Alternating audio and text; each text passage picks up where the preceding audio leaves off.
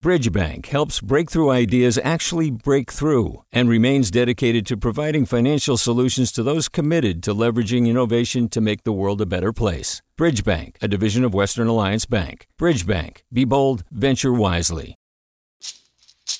Hey, it's Glenn Washington from Snap Judgment. And if you love what you're hearing, and I know you love what you're hearing, please consider becoming a KQED member. Get special access to cool events, behind-the-scenes footage, and so much more. Plus, you'll sleep better at night knowing you did your part for the community you depend upon. It's in you. Please be in it. Visit donate.kqed.org/podcasts to sign up now. That's podcast with an S. Thanks. From KQED. Good morning. This is the California Report, and I'm Saul Gonzalez in Los Angeles. In response to a soaring number of new COVID-19 cases driven by the Omicron variant, Governor Gavin Newsom has activated the National Guard to help bolster testing capacity. According to Newsom's office, more than 200 members of the Guard have been deployed to 50 testing sites across the state, where they'll be used as short-term clinical staff until additional permanent staff are hired. With the increased demand for testing, many people have been waiting hours in line to get a COVID test. That's also led to a major backlog in getting results from labs. And testing sites are also dealing with staff who've gotten sick. Records are being broken daily here in Los Angeles County, which just saw its highest number of recorded COVID cases in a week since the start of the pandemic. That includes more than 45,000 new cases reported on Sunday. Statewide, some hospitals are buckling under the pressure of Omicron. As the highly contagious variant continues to sweep through the state, a growing number of hospital staffers are testing positive. KPCC's Jackie Fortier reports that hospitals in LA County are calling on the state to send the National Guard and other help. Omicron's ability to cause mild infections among vaccinated hospital staff is causing a crisis in LA's hospitals. As of today, I have 37 staff out with COVID. That's Kevin Metcalf. He's the CEO at Memorial Hospital of Gardena. I've got a couple hundred nurses, but that's a significant piece. And 11 in the last 24 hours have tested positive. And they're getting it outside. It's coming from the community. As LA County cases have surged to daily counts higher than any other time during the pandemic, cases among hospital staff are also climbing. Nancy Blake, the chief nursing officer at LA County USC Medical Center, says each nurse who tests positive will be out for at least a week, creating a snowball effect. I think we had 127 of our staff come back testing positive. So that's pretty significant. A large number of them were nurses, but we had respiratory therapists out. We had radiology staff out. So every area moves a little bit slower. The number of LA County health workers testing positive for COVID-19 began to surge in December. Because of the holidays, a lot of people got together with friends and family, more so than last year. And then someone came down with it, and then someone came down with it. And we know Omicron is highly transmissible. In California, more than 1 in 5 COVID tests are positive. To curb new infections, state health officials extended California's indoor mask mandate by another month. LA County health officials went further, requiring employers to provide medical-grade masks to employees by mid-January.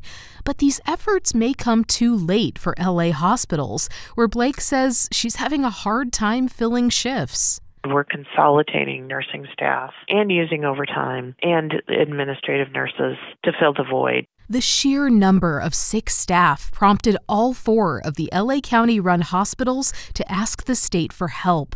Blake is hoping for travel nurses or military medics from the National Guard and Army that she can assign to the emergency room to fill the staffing gaps. What would help us is somewhere around 40 to 50. We're a 24/7 service, and most of them work 12-hour shifts.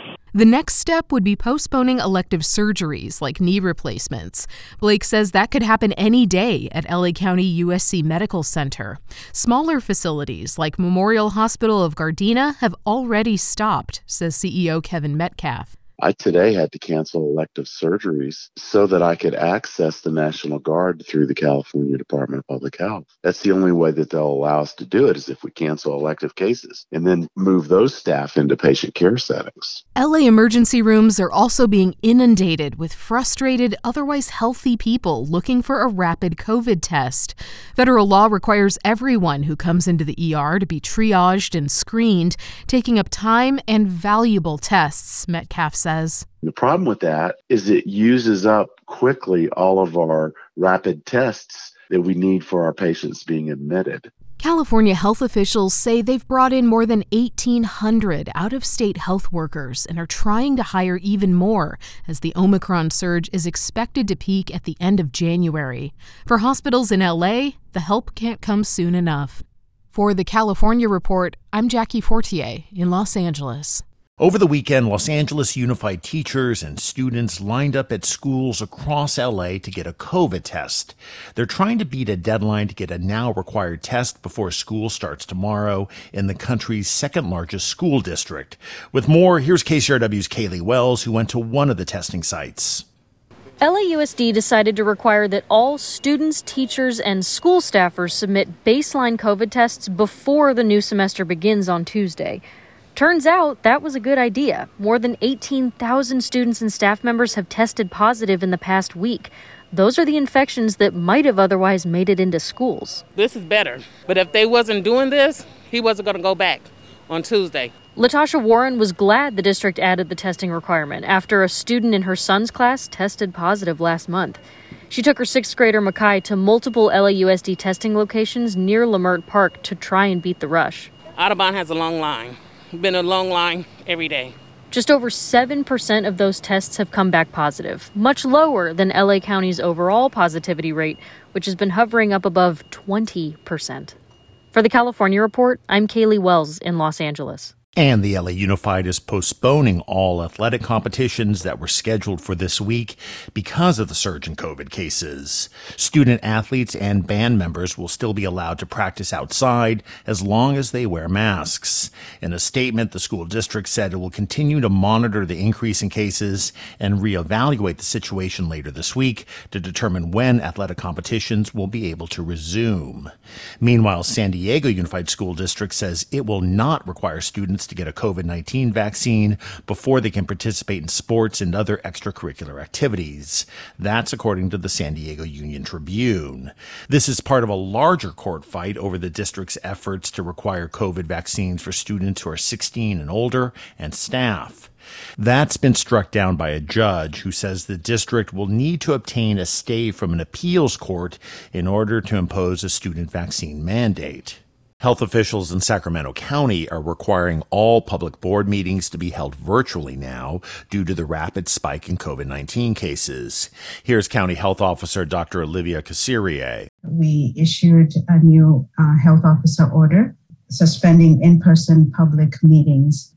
We are also encouraging other entities that are not covered by this order to consider having their meetings internally, virtually, and also take other measures to protect employees. The new health order covers city council, commission, and school board meetings that would normally be held in Sacramento County. The state legislature operates independently and has not said whether it will operate remotely. Just last week, several lawmakers may have been exposed to the virus after someone tested positive after attending a going-away party for former Assemblywoman Lorena Gonzalez.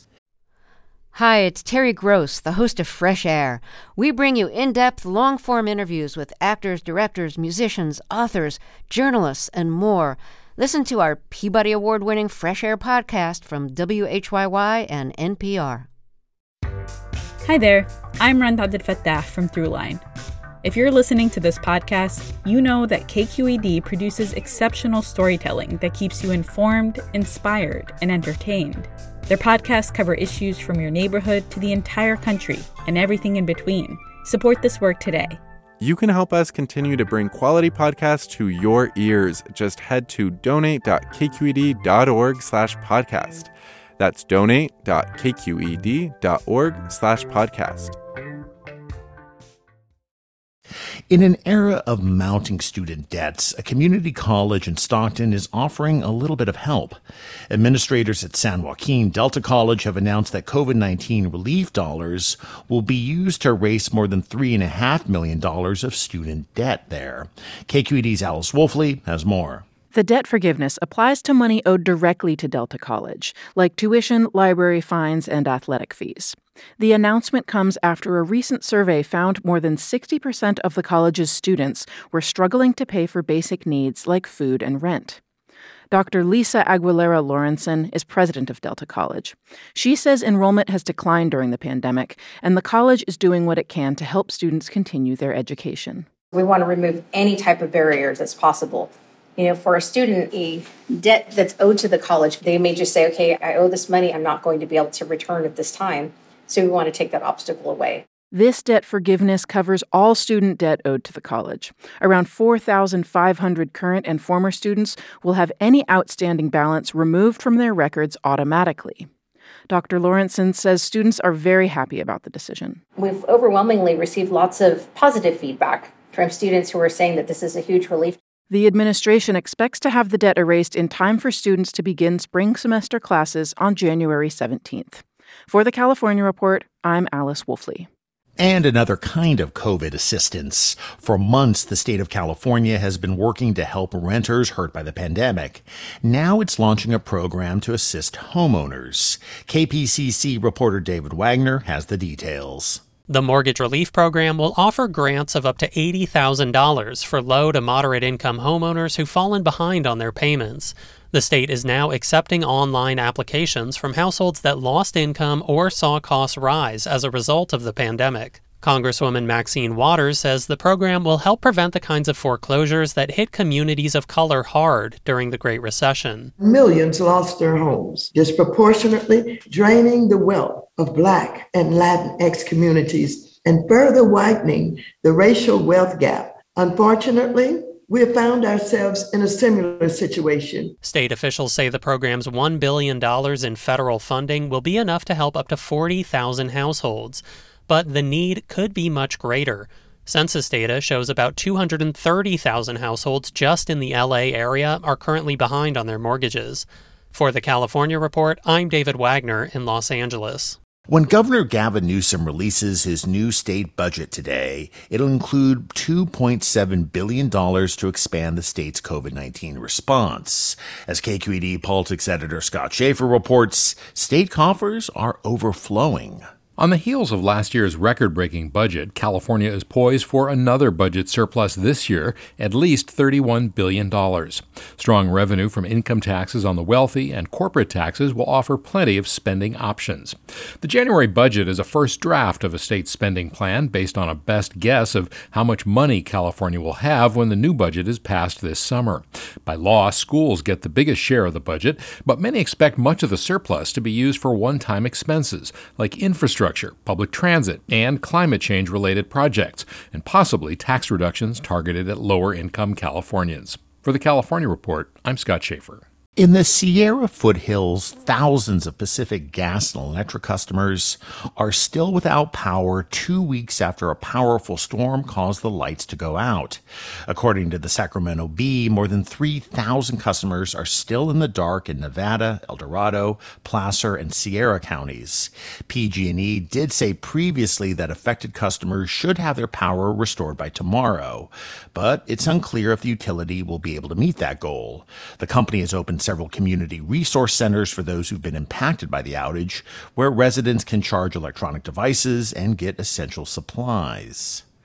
And the National Oceanic and Atmospheric Association is considering a marine sanctuary designation for a 7,000 square mile area along the coast of Santa Barbara and San Luis Obispo counties. The Northern Chumash Tribal Council proposed the project after decades of pushing for federal protections. It would be the first indigenous-led sanctuary, and the Tribal Council would co-manage the conservation area called the Chumash Heritage National Marine Sanctuary. The designation would protect the area from oil drilling and mining and provide a safe haven for endangered species. Fishing businesses are worried about the economic impact, but marine biologist Don Murray says the plan would not ban fishing or recreational use in the area. Sanctuaries are really an ecosystem-based approach to protecting our coastline and the cultural resources and the natural resources that we have. Murray is one of 150 scientists from across California who support the sanctuary designation. And that is the California Report for today, Monday, January 10th. We're a production of KQED Public Radio. I'm Saul Gonzalez. Thanks so much for listening, and have a good day. Support for the California Report comes from the California Healthcare Foundation, working to build a more effective, compassionate, and just healthcare system. On the web at chcf.org/health-equity. Eric and Wendy Schmidt, whose philanthropy includes Schmidt Futures, focused on finding exceptional people and helping them do more for others together.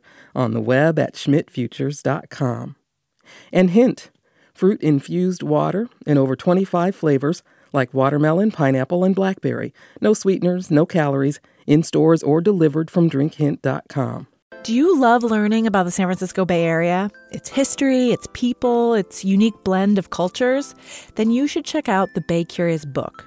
I'm Katrina Schwartz, editor and producer on the Bay Curious podcast, and I'm here to let you know that for the month of May, we've worked out a sweet deal for KQED podcast listeners. Right now, you can get the Bay Curious ebook for $1.99. That's right, $1.99. Just search for Bay Curious wherever you get your ebooks or find a link in our show notes. This offer does expire at the end of the month, though, so you'll want to act on it fast. Happy reading!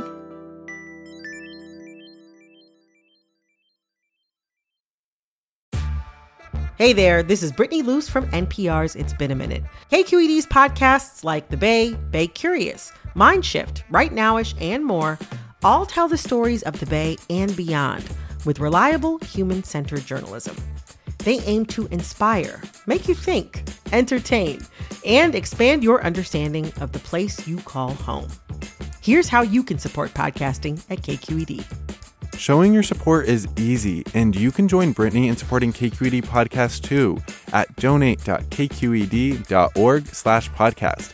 That's donate.kqed.org/podcast. Hi, I'm Sasha Khokha, host of the California Report magazine. Every week, we bring you stories about what connects us in the giant, diverse Golden State. Because what happens in California changes the world. I love this place. We were once seen as like the place to be, California. The land of milk and honey. That's where you go to Sunshine State, but we just have challenges right now. KQED's California Report magazine. New episodes drop every Friday, wherever you get your podcasts.